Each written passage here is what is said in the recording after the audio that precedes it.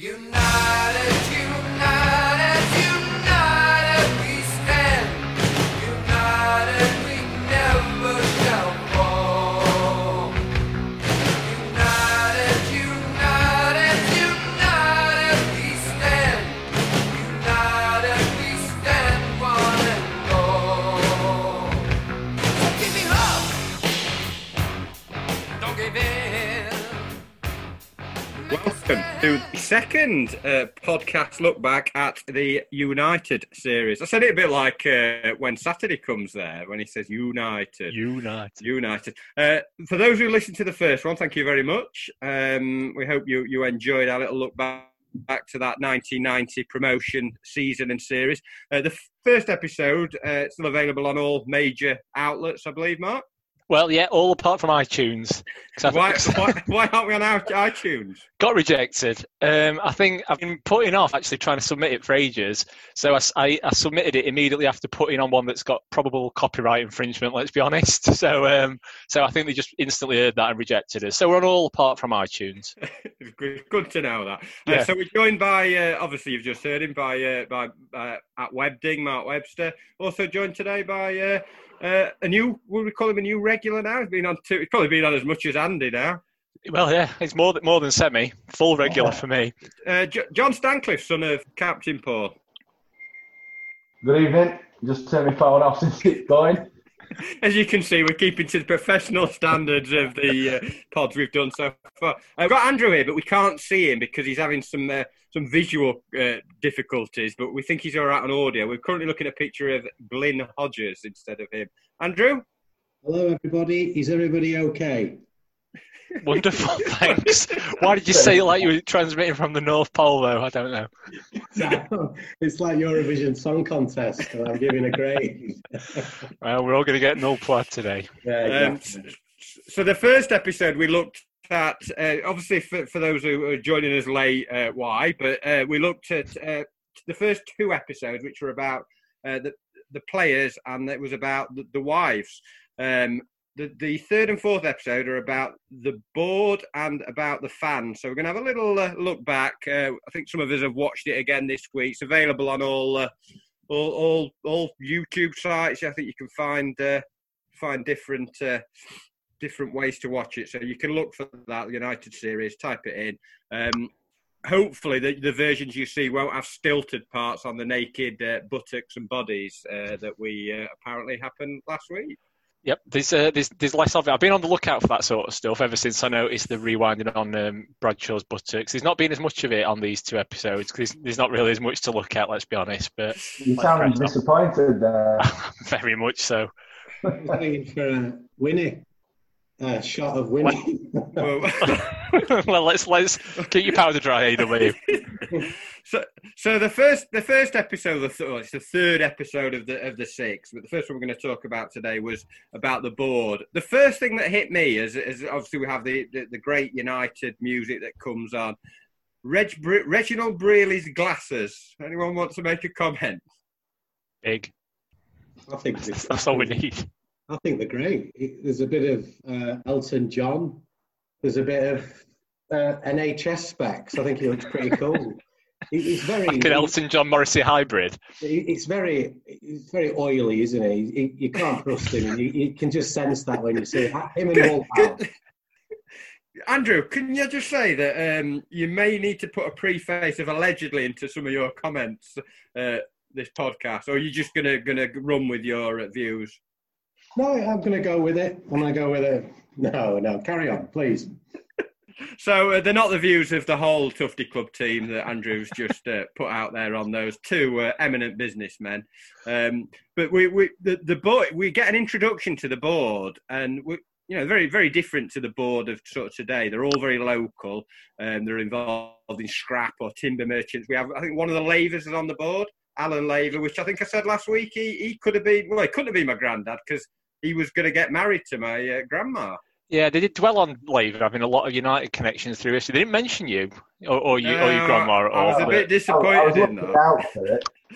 So we get him, and then we get Stephen Hinchcliffe, which he was a director that he lived not too far from where I live now. He lived on the old De La Salle School, And does anybody know the companies that he actually ran? Sort of the empire, any of the shops he ran? Bit of trivia. Is this a quiz? It's Is just a it bit the of corner trivia. shop? No. Some famous companies that he ran. No. No. He ran Freeman Hardy Willis and Sock Shop. Very good. Very good. Very foot oriented. They all went bust, and he ended up he ended court one way or another, and basically said that the big mansion he's got, which is just off Abbey Lane, he used to have private helicopters. He had a full-size football pitch on there, which I think Paul Heaton was talking about recently, having a game on there. But he ended up in prison, out of prison. I think he's still in Sheffield, but very wealthy businessman, but got into some wrong turns, shall we say. And then we had Mr. Woolhouse. Yeah. He doesn't.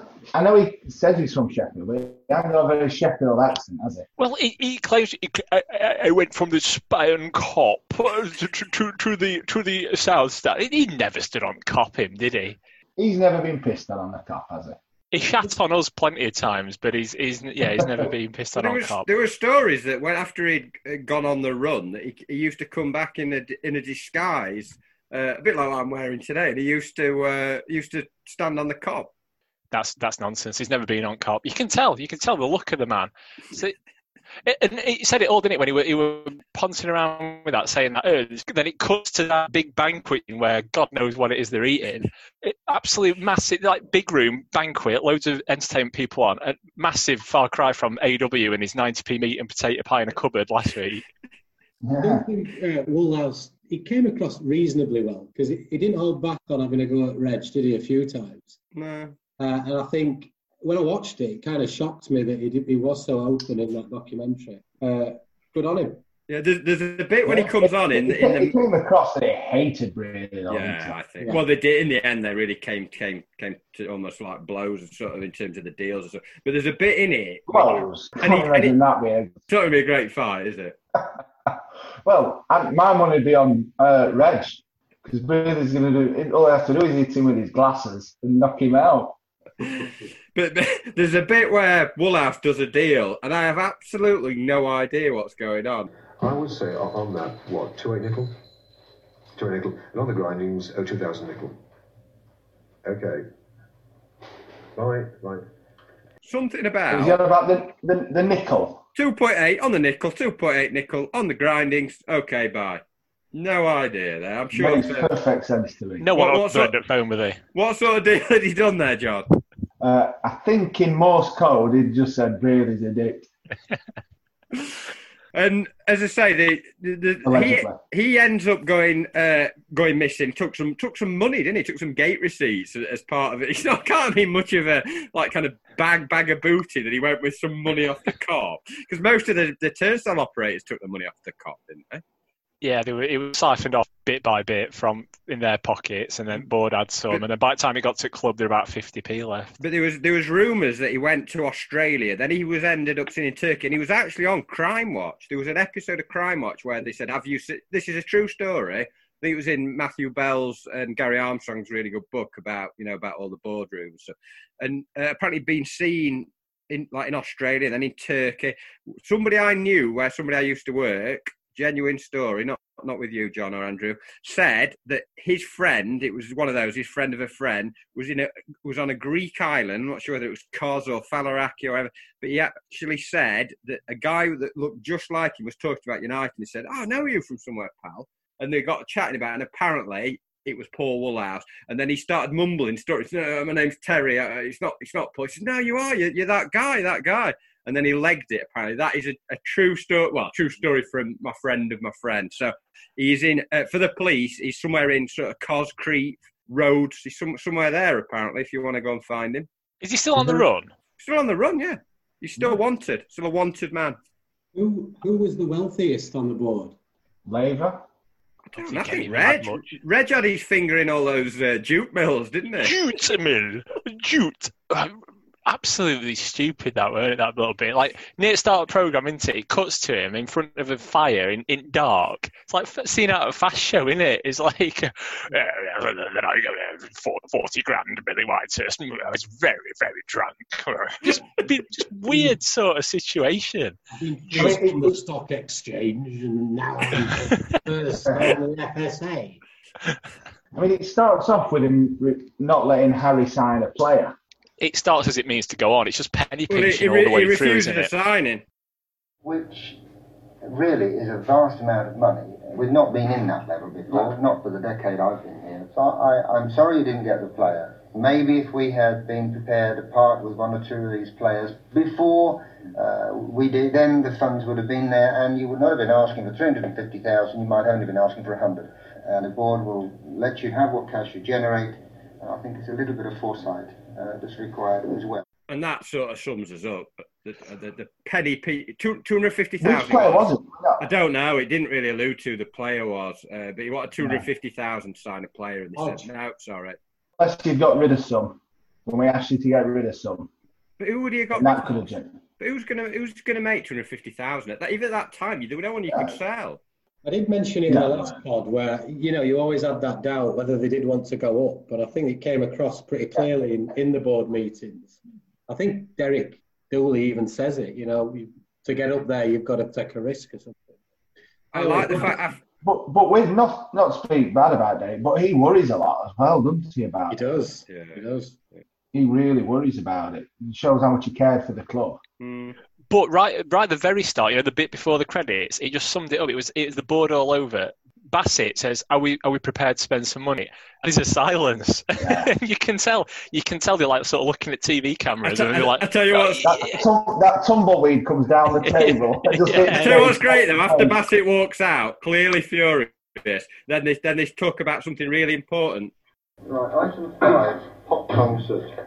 Item 5, pop concert. Which makes you think, so talking to Bassett was item 4. They had 3 more things more important than that, didn't they? Clearly. I don't know who the pop concert was, because obviously Springsteen had been long before that. It obviously never came to fruition, whoever they had lined up. Probably one of Paul Warhouse's mates. I mean, they obviously showed other members of the sort of the board, I suppose. There's Andy Dakin, who always comes across as a fairly decent guy. I think it was Dave Capper, and then obviously Derek Dooley, who you John, you know him pretty well. I think just seems a really nice man, and seems really level-headed compared to the rest of them. What's your thoughts on? I know you know Derek a bit, or knew him, should I say? Like I say, he always came across, whenever I met him, as a really decent man. He made a lot of time for everybody. That's one thing I always remember. Me and Andy were at a dinner once, and he was a guest. And I think Dave was speaking, actually. Dave Bassett was guest speaker. And Derek Dooley made sure he pretty much spoke to everybody who wanted to speak to him and gave him a lot of time. I think that probably speaks volumes about the man. About how he feels, probably just about the city of Sheffield. And he was always very honoured to be remembered. And he could have had a lot more bitterness towards the other side. Obviously, they sacked him on Christmas Eve. And he just loved the city, though, didn't he? Because Sheffield Wednesday fans now still don't speak bad at him, even though he did so much for our club and off the pitch. Yeah. So I think he's the one figure in that board at that time that even Bassett had a lot of respect for. And he was the steadying influence. All the rest, the fact that they've either been to prison, on the run, or, I think the bit in the book was apparently every time Brearley went to India for his jute mills, they were waiting for him at airport, apparently. It was like, literally got this vision of this mob of sort of on horses. Is that a bit racist to say? I shouldn't say that. A bit like chasing him along sort of thing. It's not racist. It's just the fact that you just imagine that he'd probably try and keep him in squalor. I mean, I've got visions of him like Temple of Doom. Like, he's just got him living like with people whipping him and stuff. It's just... You know what I mean? It's just the way he came across that he was just anything for a fast buck, weren't he? Was Brearley in charge up until McDonald taking over? Yeah, I think Brearley was there, and then his brother took over for a bit. And there was Woolhouse actually was chairman, wasn't he, for a while, a year or so after this. And then Brearley came back with his brother, and then there was a lot of wrangling over it. And then, I think he ended up having it. Was it who? What was his brother called? I honestly can't remember. He'd prepared for this. He'd expected a quiz, hadn't he, on board members, and he's revised this. Is it Mike Braley? Mike Braley. Good average. Anyway, his brother got involved. There were various things. Is it Ronnie? Ronnie and Reg Braley? I'll tweet out afterwards if I remember the name of his brother. But then we have the sensation that he announced at the board. He says we've got something lined up that's going to help the club. They're very reminiscent of the scenes when Abdullah came in. With McCabe saying we've got some foreign influence coming in, and the board don't look happy with that when he announces that. No, they just don't care, do they? Anything that he wanted involvement in, Woolhouse especially, just hated it, didn't he? And I think it was just before this bit that Woolhouse would properly stick in nothing winning, and then he continued to throughout the episode. I think Braley They were annoyed because that was probably the first they knew about it. Yeah, in front of TV as well. It was a great twist for the documentary, wasn't it? You know, where they It's like he planned it. Yeah, maybe they did. He wanted to be the star of the show, didn't he? Yeah. Piers Beeden, have you managed to research the viewing figures that you promised to, or have you not? I couldn't find anything, Andrew. I did have a look, but I couldn't find anything. Did you get anywhere with it? No. I think we got 18 million. Yeah, okay. Sounds about right. So then we have I think Reg Braley says something about he has to sell because the council hate him. He was a big Tory, born in and grew up in Grantham, same place as Maggie Thatcher. And apparently, they had all these plans to make Bramall Lane this Wembley of the North, but the council, big Labour council, just didn't want any part of Braley, and he alluded to that and says, "Look, there's no way they're gonna entertain media and anything." And then he brings in Mr. Hashimi. You remember, to my left is Sam Hashimi. He's a businessman in this country. He has Middle East connections, and from the club's point of view, as I see it, we have got a tremendous opportunity to launch ourselves into the international arena. The international arena. Any ideas what he's talking about? Yeah, I think it was the pop concert. No, because I don't think he really knew what he was doing. I think I always found it strange that a lot of his business was in Iraq and what have you, and all of a sudden Iraqi figures coming along. But that's reminiscent of McCabe, isn't it? Well, how that deal came all of a sudden, didn't it? He met him in London, and all of a sudden. I mean, it became clear that Hashimi had no money, so I just think he was going to be the face, and Reg would still be behind it. What was the publicity anyway? I don't know. I think that Braley was kind of like, well, I mean, later on, obviously, it all falls through. But I think at that time, I don't think there were that many foreign people, international people involved in football. It was quite a shock. Cause, you get when they have the press conference and he comes up and he speaks. Thank you for being here this morning with us for the announcement. I love to be the chairman of this football club, and I have great plans to turn the Bramall Lane into an international arena where we can be very proud to invite overseas visitors and overseas team. So he's got big plans to turn the Bramall Lane into an international arena. But what gets me is that press conference, it pans around and you see all the fans and all the old guys, well, I suppose it's Shearers, and they all look at each other and they don't even have to say anything. It gets a little bit xenophobic, doesn't it? What also made me laugh is when he said, "I wish Dave Bassett every success." Success. It's almost like he saw what were happening in his future, didn't he? And I think it's worth having a bit of a discussion because obviously he or she hit the headlines later on. Obviously the takeover kind of falls through. We have sort of Paul Woolhouse's sort of comments on it. He isn't a United. He isn't a Sheffield person. He isn't British. And the board are very, very wary about the shareholding going out to the UK.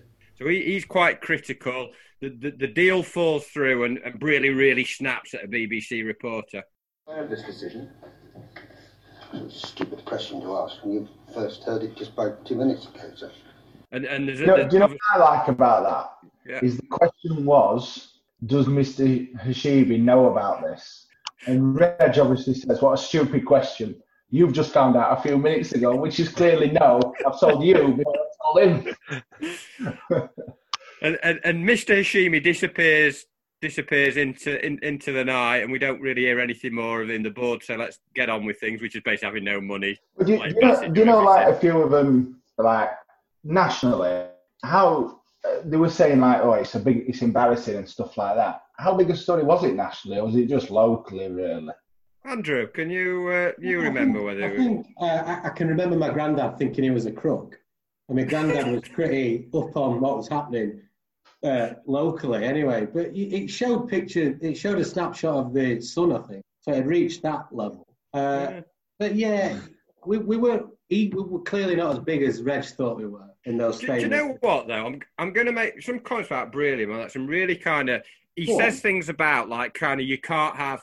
It can't be kept local all the time. He talks about the police saying, "I don't want police to govern games. We need to move away from that." And he actually makes some really comments in that comes to fruition in terms of ownership, in terms of police involvement. So they're clearly quite an astute businessman and obviously a very intelligent guy.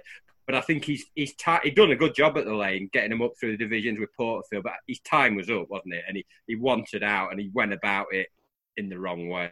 He also things. He contradicted himself. He was banging on about being imaginative and you needed to have big ideas to push it forward. And he was like bigging himself up as this huge ideas man. But then earlier on in the programme, Andy Dakins pleading for $1,000 to put some radio adverts on for Plymouth match or something. And they're like, "Oh, I don't know about that. $1,000 for Plymouth." And Dakins like pleading with him. If we get a few hundred extra through the door, I think no. What I like about that is when Andy goes, "Well, the thing is, Derek, I can't prove I'm right, and you won't be able to prove you're right." And Derek goes, "We can always prove I'm right." Yeah. Yeah. That's it. Conversation over. It really didn't come across as though he had the weight of the world on his shoulders, though, did he? You can sometimes sense he was hiding from India. He had to stay over here. But also, like going back with Hashimi, that's how much like Woolhouse and the rest of the board loved Dave. Yeah. Is they were worried if Hashimi came in, Dave would walk away. No, it's fair. So even then, that's how much they loved Dave. Yeah. Just in terms of Hashimi, did we know that he actually went back to United and ended up applying for the job of chief executive in the mid-90s when Mike McDonald I thought you were going to say manager. No, almost. But obviously, Hashimi ended up in the news for different reasons. He did make the national news. Went through a sex change, changed his name to Samantha Kane, was it? I think. Don't pretend like you don't know. Samantha and you've not got Kane, the pictures. But then he changed. The wall behind you, Dave. But then he changed back, and then he changed back again. And then he was then broadcast saying the doctors carried out the procedures without him having full knowledge. How many times? It was all a bit bizarre. How many times can you go back and forth? It's going to be diminishing returns down there. Are you going to start losing? Do we know what sex he is now? Or you've just gone with his? I don't know. Just give him a quick ring. But yeah, so he sort of she disappeared, and then we were stuck with Brearley. But like you say, I think Brearley's painted as a I don't know, in a poorer light than perhaps he needed to be in that episode for me. Yeah, I mean, just link it though. Do you know, I mean, I know in a bit we're going to speak about the fans one, but in the pub, all the fans are saying that they were happy with Brearley, that they felt he'd done a good job. At the time, all I can remember is the fact that fans around me and me, myself, my dad and that, just they never put their hand in the pocket. Bassett would quite often. And looking back, it probably was pointed comments in media, like, "Oh, we can't afford that sort of play. We can't." It probably was having a dig at Brearley, and I don't think he felt backed at times. Bassett had a go at fans though as well. He did, yeah. Crowds weren't big enough; they're not like Leeds' crowds and stuff. But he knew he could have a go because what he'd done, he would be like Wilder. Now Wilder can have a go at us, and we're all like, "Fair dues, he's in charge." You know what I mean? Yeah. I think it's a bit different though. I think the football we play now is far superior than what we did then. You can tell in the fans one, Keith's not happy with the standard of football, is it? I've got notes on Keith. I mean, to be honest, that in terms of the boardroom episode, there's not much more really. We don't see much. We see them go to Leeds right at the end, and they they go and this big it up, big promotion game, and then we see them sort of skulking away at the end at the board because they get. No, they show a bit absolutely first, don't they? They show a lovely Garing cross, I think, for is it Oxford or something? Like mine 1-2-1. Yeah. So they start with a bit of a sweetener, and then they cut to like Brealey just talking absolute nonsense, talking about goal average and away goals and stuff. Yeah, we're behind him in alphabetical order. Yeah, saying we'll never beat Leeds because they've got a better goal line. Simple, Reg. Get more points than them. Exactly. He said it's unlucky. It's unlucky that we're behind him alphabetically or whatever he said. He's an absolute idiot. But then, it cuts to that Leeds match, which incidentally was a pretty crap 12th birthday for me. Come back from Cub Camp or whatever it were, put teletext on, and there it were, 4-0. And I think it's the first goal. I know we lost 4-0, but the first goal, my dad does a great goal line clearance. Yeah. That's it. That's all I've got to say about that game. Do we approve the red shorts with the home kit or not? No. You know what, Andrew? It's the first time it's occurred to me that that's probably the reason we lost. That terrible, terrible mismatch of like kind of all red kit, rubbish. Nothing to do with the fact that they were just at a rampant midfield and we just. Is that the game when they kept moving in front of Tracy's who was taking kicks? They wouldn't let him take kicks, and now, obviously, if you move in front of the goal and they kick it out their hands, it's foul straight away. And ref just kept letting him do it. Really frustrated, did he? He pull someone down for a penalty or something? Yeah, I think it was that. I think Bobby Davison were one of them. Davison and Schutt were two doing it, weren't it? I think, but they knew how to win a game then. But they didn't show much about the actual games, and it was just alluded to the fact, we were near the top, and we lost it, and it all looked kind of not in tatters, but it looked like it was back in the balance again.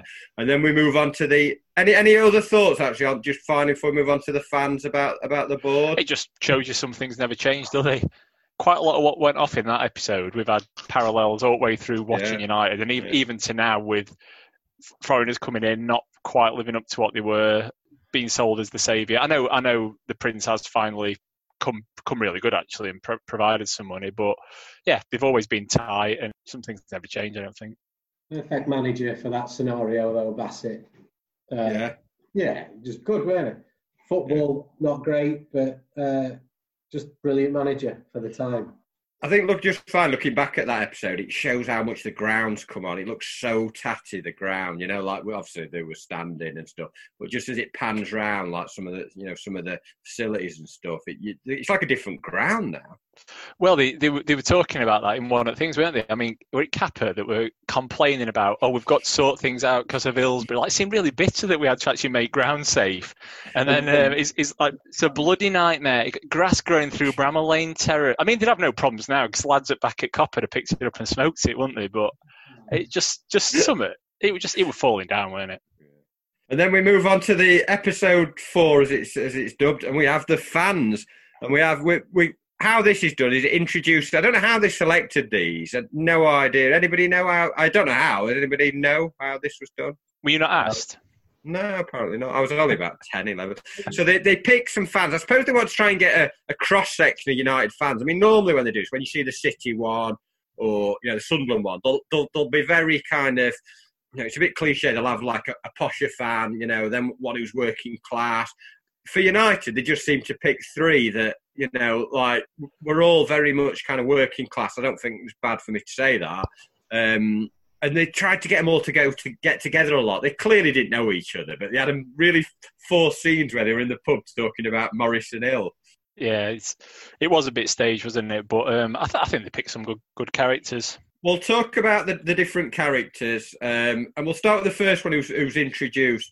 And we have a guy called Keith Bruton, I think Bruton, and he comes on and he first describes, you see him and he's in his like, he lives in a flat, doesn't he? And the first bit for me that gets me is he's making his kids, almost forcing his kids to watch old videos of Tony Curry, calls him God. But he's got a T-shirt that says "Gone but not forgotten," which implies he's like dead. I've got that. I've got that mine up. What's that about?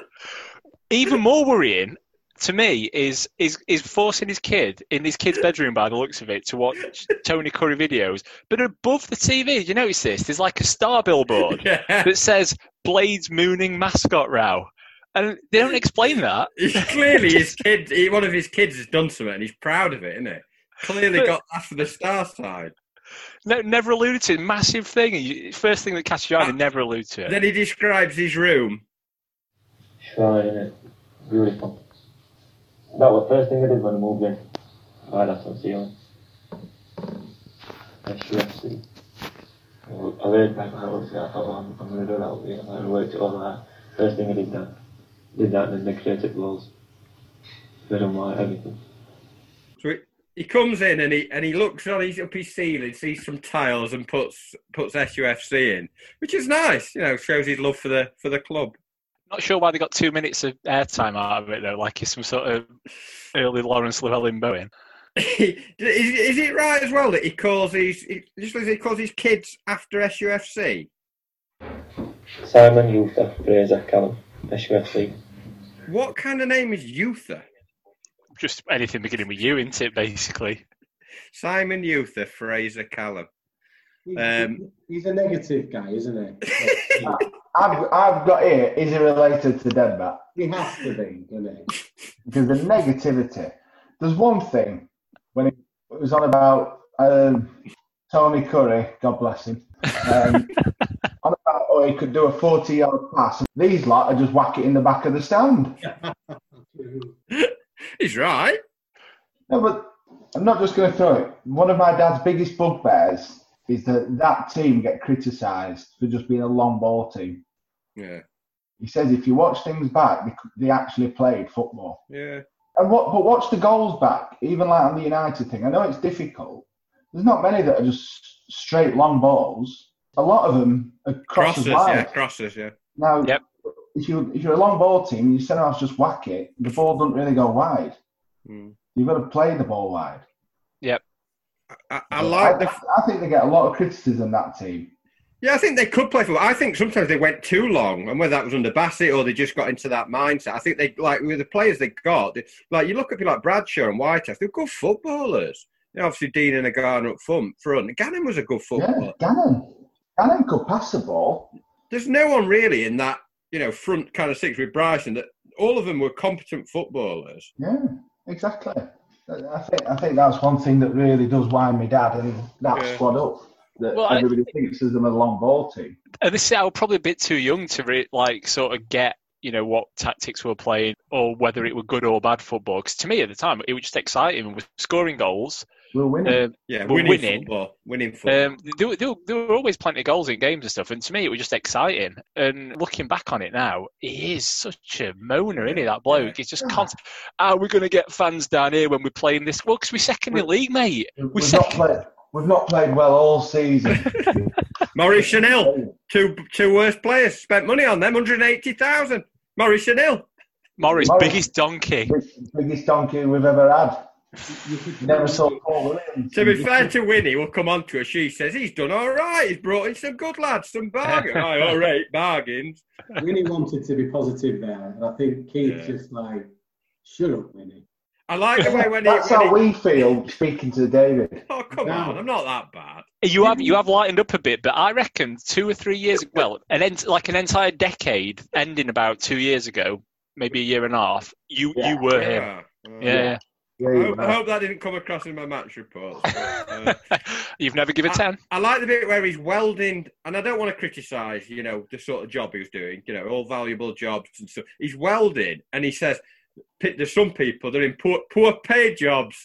They can't afford to go to matches and spend like I do on and he goes through what he has to buy it for a game. He describes all the items he has to buy it like it's compulsory.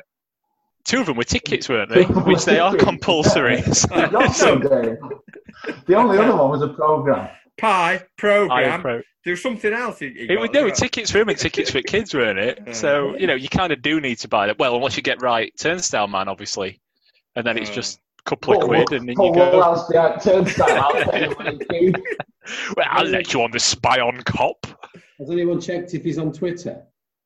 I had a look. He wasn't. I've seen him recently. He still goes to games. I think he's a big Blades fan. He goes home and away. It'd be nice to have had him on to to see if he's mellowed in his old age. Well, this is it. I think if we get past the third episode of this that we're trying to do, I think we ought to have a fourth bonus one. Get All Stars on, invite them on, see what they want to say about it. But, I mean, fair play though to Keith. He openly admits he follows them home and away, and yeah, he's a huge fan. Full respect, and obviously, as you said now, David still does. But just at that time, I wonder if he looks back at it and thinks, "Wow, I was negative." Yeah. Because my God, we went through some shit years. Yeah, imagine what it will every year since. Yeah, it'd been a long time till Bassett come. The stuff on the Portford, even though they'd had some promotion, the football, it was quite dreary, wasn't it? Yeah. So they'd been waiting for that team since like the mid 70s. Any more thoughts on Keith? Most excited he'd ever been at the Port Vale match. At the end when they win. I thought you were going to pass out. He did, didn't he? He's delighted the winner is clear. Yeah, we were behind him, but what a finish. Dino, brilliant. I nearly fainted, I thought I was excited, dizzy or whatever in my life. Superb. We'll do it now. I didn't think we would have done it. 22 red flags, so we're going to put up. Brilliant. Right, you just keep on I love the way he changes his whole opinion on. I know goals can do that, but he's gone from we're doomed. I mean, again, a bit like me. To all of a sudden, we're up. We're promoted now. That's just how football gets you, isn't it? Yeah, typical football fan. One line I like from Keith is when they're discussing the article. Well, not the article, but the BBC. Oh yeah. Their impact. Do you want to hear what he compares it to? I love the fact, a nuclear terror. You're ruining my lines, David. Sorry. Stop your clips. Just go with what I wrote. Go on, John. You were saying that it compares the BBC to a nuclear deterrent. It does. In fact, there's no need to play your clip. You've just had it. Similar to bomb. It's like bomb. Similar to bomb. Yeah, it's an odd phrase, really, isn't it? He says something like, "Oh, they used to come and kick us all over on Cop, but now they're there. They think twice." Well, what we're interested in. Are you trying to Keith accent here? I'm trying. Yeah, not related. Keith, come on in. Uncle Keith. But what we're interested about it, I can understand what he was saying about, because there's some odd lads hanging about, other people think twice about causing trouble. But he just ended on, I don't agree with a lot what they do. They do a lot of bad, but they also do a lot of good. Like there's some sort of caring community team or something. Like on Sundays, they're giving out food parcels. Yeah, just giving stuff, taking stuff out. Now COVID-19's on, BBC are driving around dropping off food parcels. I like the way they go into a pub, and we obviously don't see the faces, and it's clearly the railway they're in, but we've got the backs of them, and it's like they've got this silhouette, but you can always see who they are anyway. And they sort of, you hear them sort of like they're on disguise, and it's like they're having some sort of secret meeting sort of thing. Would they even give up on it? They start filming them front back, then halfway through they just start front. It's like, I can't be bothered anymore. Just show them. There was one other fan, obviously we'll come on to another, probably what I'd say the main star, but we had Martin Haythorne, who was a bit of a character, wasn't he? Absolutely obsessed by it. Oh, no, I just thought, nice tattoo.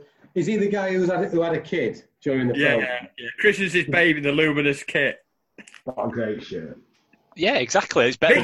Vicar has a bit of a go, doesn't he? Yeah. Vicar has a bit of a look about Yorkshire Ripper about him, if you ask me. I wouldn't trust him with my kid. Well, it's not just the baby that's been christened. He's got the shirt on, away shirt on. Yes. And his other kids got the away shirt on as well. But all the rest of the family are in shirt, tie, suit. His missus has got a nice dress on, done herself up. I like the way his wife looks at him when she says, "Oh, she thinks I'm mad. I spend all my money on tap from the souvenir shop," and his wife just shakes her head. She looks so weary of his obsession. Do you think if the cameras weren't there, they would have wore them away shirts for the christening? I think they would have. Cameras. Well, it's not even that. I think he seemed to think that more important than registering birth, we're getting her down as a junior blade. He kept saying, "She's official now. She's official." Yet. I've got her as a junior blade. Do you think Winnie was invited for the programme, or she was always going there for the christening? I think it was all a bit forced. The pub scene You've got for the to think so, haven't you? There she is, old Winnie, waving at the baby in the background. Star of the show. Star of the show. Well, shall we come on to Winnie? We have the introduction to Winnie when she is in a house which is on Shoreham Street, I believe. She lives on Shoreham Street, which is brilliant, and we have her introduced. What about Julia? I'm going to take you with you. Why?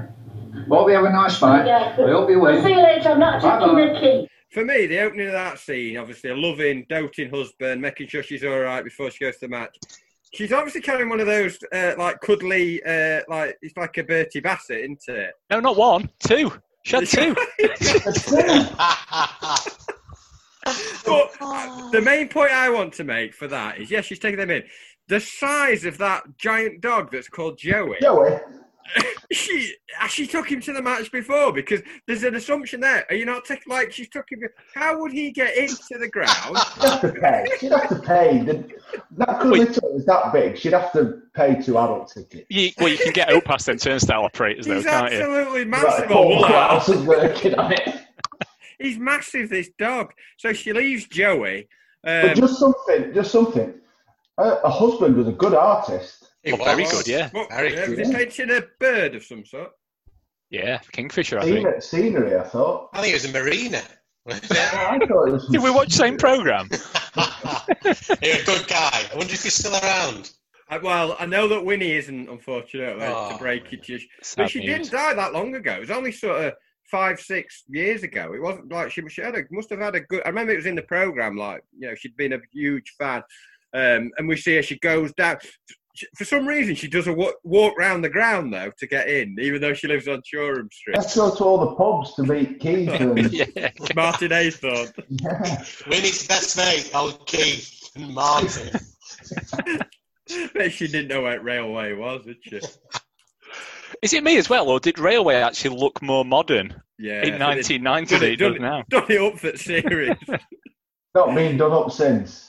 But absolutely brilliant, Winnie Roy. She comes across as so authentic, and her love for the club, you know, it's just clear as anything that she just clearly, you know, absolutely loves United. Put it very nicely. He says, well, home is where your heart is, and Bramall Lane is where our heart is. It's difficult to describe. I mean, you go to away matches and you see other grounds, but you don't get that feeling you get when you walk in Bramall Lane. You walk in and you look round, and it's a marvellous feeling. You feel so elated.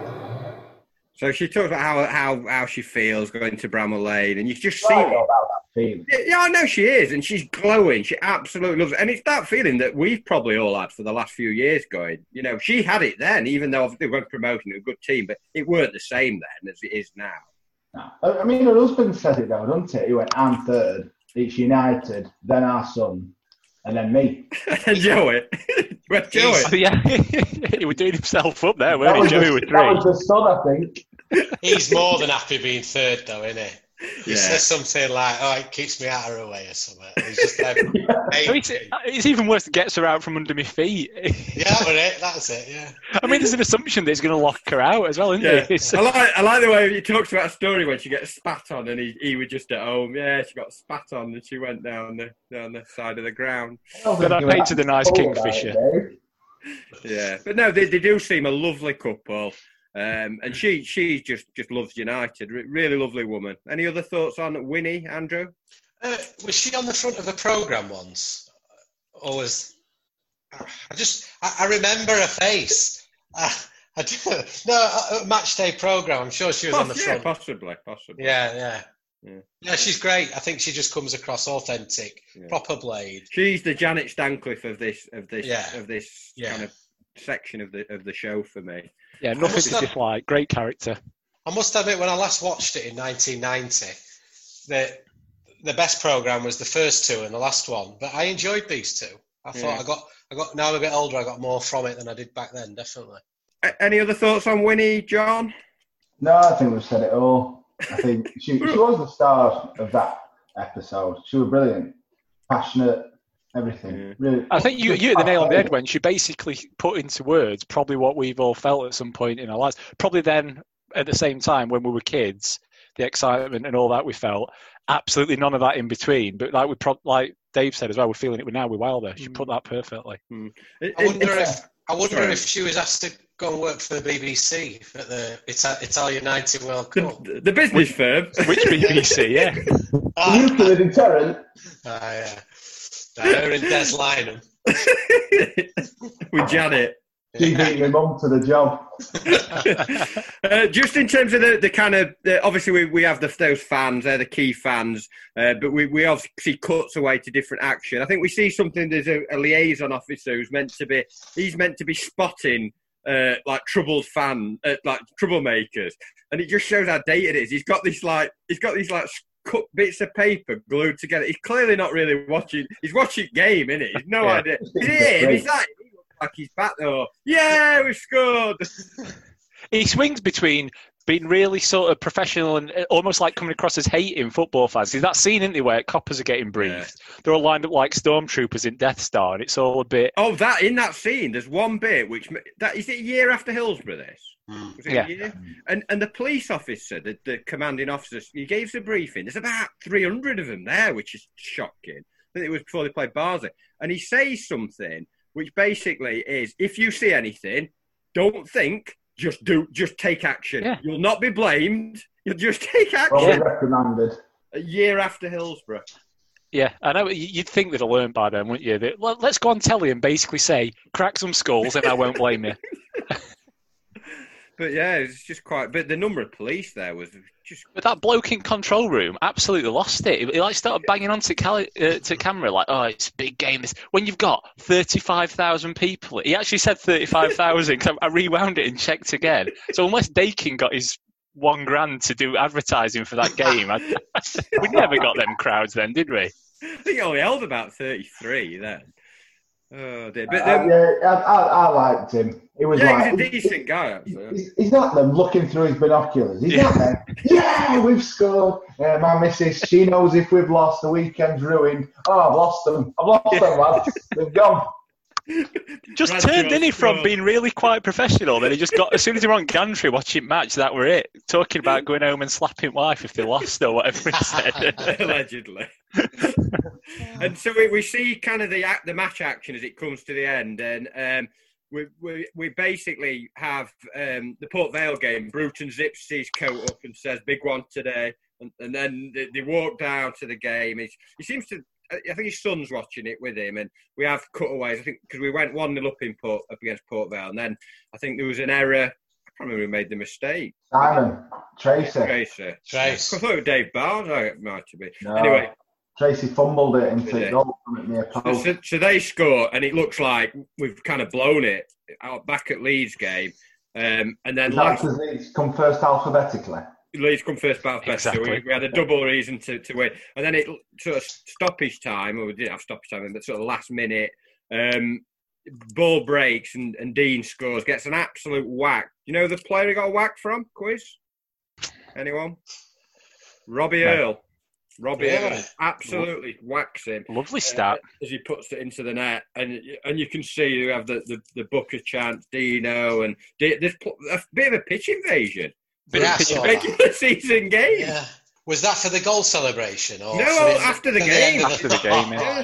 That's even worse. That's even worse. You'd have hated it. But what were even better than that, when Brighton had a goal disallowed, took me right back, the good old-fashioned, because it had Port Vale fate in front of the way end, weren't it? Good old-fashioned, with Nescafe handshake signs. It took me right back, that.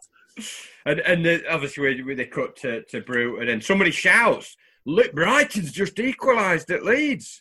Which and yes. I don't know whether that's is that a bit forced or is that genuine? That was staged, really. But the thing is, it says, Brighton just equalised in Leeds, and then the shot comes on, Brighton beat Leeds. How late did Brighton score? If we scored late, because we scored really, really late against Port. Yeah. Was that the game where Gannon got stretchered off? Yeah, broke his arm. Yeah, I think. Yeah. And then we go into the sort of final games after that. I mean, obviously that. Just going to that Dean goal. Yeah. How good did it look on the Kop? Yeah. Yeah, Look, they were days, weren't they? Yeah, I was going to say, what do you prefer, Kop standing or Kop sitting? Standing on this Bayern Kop. Yeah, some of the classic tunes as well, the songs as well. Not of this new rubbish. You got Old United, Booker, Sheffield United repeated. Yeah, one perfect. side of the Kop to the other side of the Kop. Don't do that enough anymore. We're all on the march with Bassett's Army. Yeah, classic. Love it. So at the end of that, they beat Port Vale 2-1, and there was 3 games left. They got Bournemouth at home, and then 2 games at Blackburn and Leicester. They were sitting in second place, and it all builds up to the crescendo, if I can say it, the final 2 episodes, which were about The Apprentice and about The Manager. So we're gonna have a watch. I don't think we've any of us. I've not watched them for a long time, so we're gonna have a little watch of those every week. We're going to have a little watch of those. I do recall the Apprentice one wasn't that exciting, but I'm going to do a bit of research, see if any of those Apprentice went on to anything. Oh, please. You've asked for research, Andrew. I've got 2 I can research and tell you about. Well, let's save it for next time. Let's save it for next time. And then the final episode, we've got the Manager. John has been trying in negotiations with some possibly getting us some former players on. Obviously, he's got his dad who's captain, but he won't want to come on. But we'll see if we can. How are you getting on with those negotiations, John? Great. Has he texted you back? Yeah, he always texts me back. Yeah, we'll not say the player, but he's quite a famous player from that squad. More famous than your dad. That's harsh, but I would say so. Well. Yeah, he still might. He's thinking about it. So yeah, look out for that. Obviously, when we come back in a couple of weeks, it'll just be the 4 of us again. But hopefully not. We might have to do an interview like we did with my mum. No, that'd be fine. Is it Michael Lake? It's not Michael Lake. No, you keep guessing. But you know what would be lovely if we obviously we'll release this one. Around the end of April, if we could get that episode out on the 5th of May, wouldn't that be nice? Oh, you're putting a lot of pressure on me and my editing here. Well, we'd have to record it, in the next couple of weeks, but it would be lovely that if we release it on the 5th of May. Why? Because that's when we played Stoke last year. Isn't that your dad's birthday as well, John? It is, yeah. My mum and dad's wedding anniversary. Something. Oh, it's all happening on that day. May the 5th be with you. The greatest day in United's history, possibly. Yeah. What? Just because my dad was born? I think so. I mean, mum and dad. So yeah, we'll hopefully the sound quality's. I know it was a bit stuttery at times. Hopefully you can hear enough of it to make a gist of our discourse, as Reginald might say. And that's it. Any final thoughts, Mark? No, just that I'm enjoying it. It's literally probably 1990 since I last watched all these programmes, and it is good to take a look back. I've really enjoyed it, and they've stood up a bit better than I thought they would. Actually, I did enjoy these last 2 a lot more than I thought I would. John? I agree with Mark. I found the board one more interesting than I ever have done before. I think that's because I've always wanted to see the player side, dressing room side of it. But seeing that side of it, I found it really interesting this time. You wanted to get into that side of the game, John? Club ownership? Oh, you never know. Never rule anything out. It's not going too well on the management side of it, so I'm upstairs. And we're gonna Andrew, do you want to just something? I've got my quiz question to finish. So. Yeah, no, I think one thing I did recognise, and being in lockdown for I don't know how long we've been in lockdown for now, is just missing that pub. Just a week, Andrew. Is that all it's been? No, but the pub, the mixing before and after. I just thought, God, I wish we were doing that now. But... So you seen Inside at Cricketers with made you wish to be back amongst it? Didn't we go in the Cricketers at the end of last season? Or was that we did, yeah. On the 5th of May. I loved it. I loved it. Yeah, it's good. I've remembered who Reg Brearley's brother was without cheating as well. His name was Len. Len Brearley, I remember him. Yeah, so Leonard and Reginald. Don't know, somewhere in my mind that came to. What a sad brain I've got, what a sad mind I've got. So we're going to end with a quiz question. We had one last week, sort of trivia, just one question. We're going to do a big quiz at the end of the final episode. This one is about appearances. The only player who started every game was Simon Tracy, every league game. Brian Dean was next on 45. Who was the next most appearance maker? So we had Tracy, Dean. Who was the next appearance maker? Mark? I'm going to go Bryson. Ooh, I was. Okay. I'll go Hill. Oh, Booker. I'll go Hill. Hill. Andrew. I'll go Barnes. Barnes. John is correct. Colin Hill. Excellent. 42 appearances. The next one was Mark Morris on 41, and then you. Oh, that big donkey. Yeah, Morris and Hill. But both of them played most games after Tracy Dean, and then your dad made 40 appearances. I think he missed the last few, didn't he? Injured. Pulled his hamstring. Missed the last 3 games. Oh, no, last 2. Blackburn and Leicester.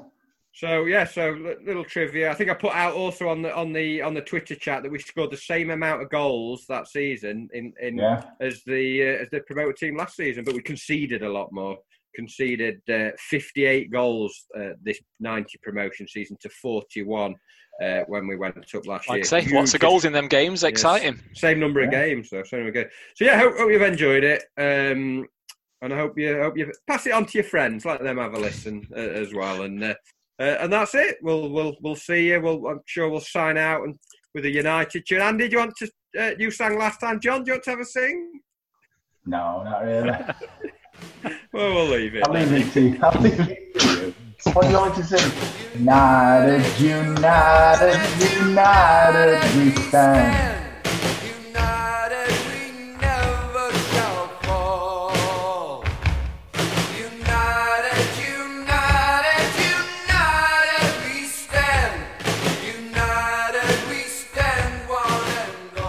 See you later.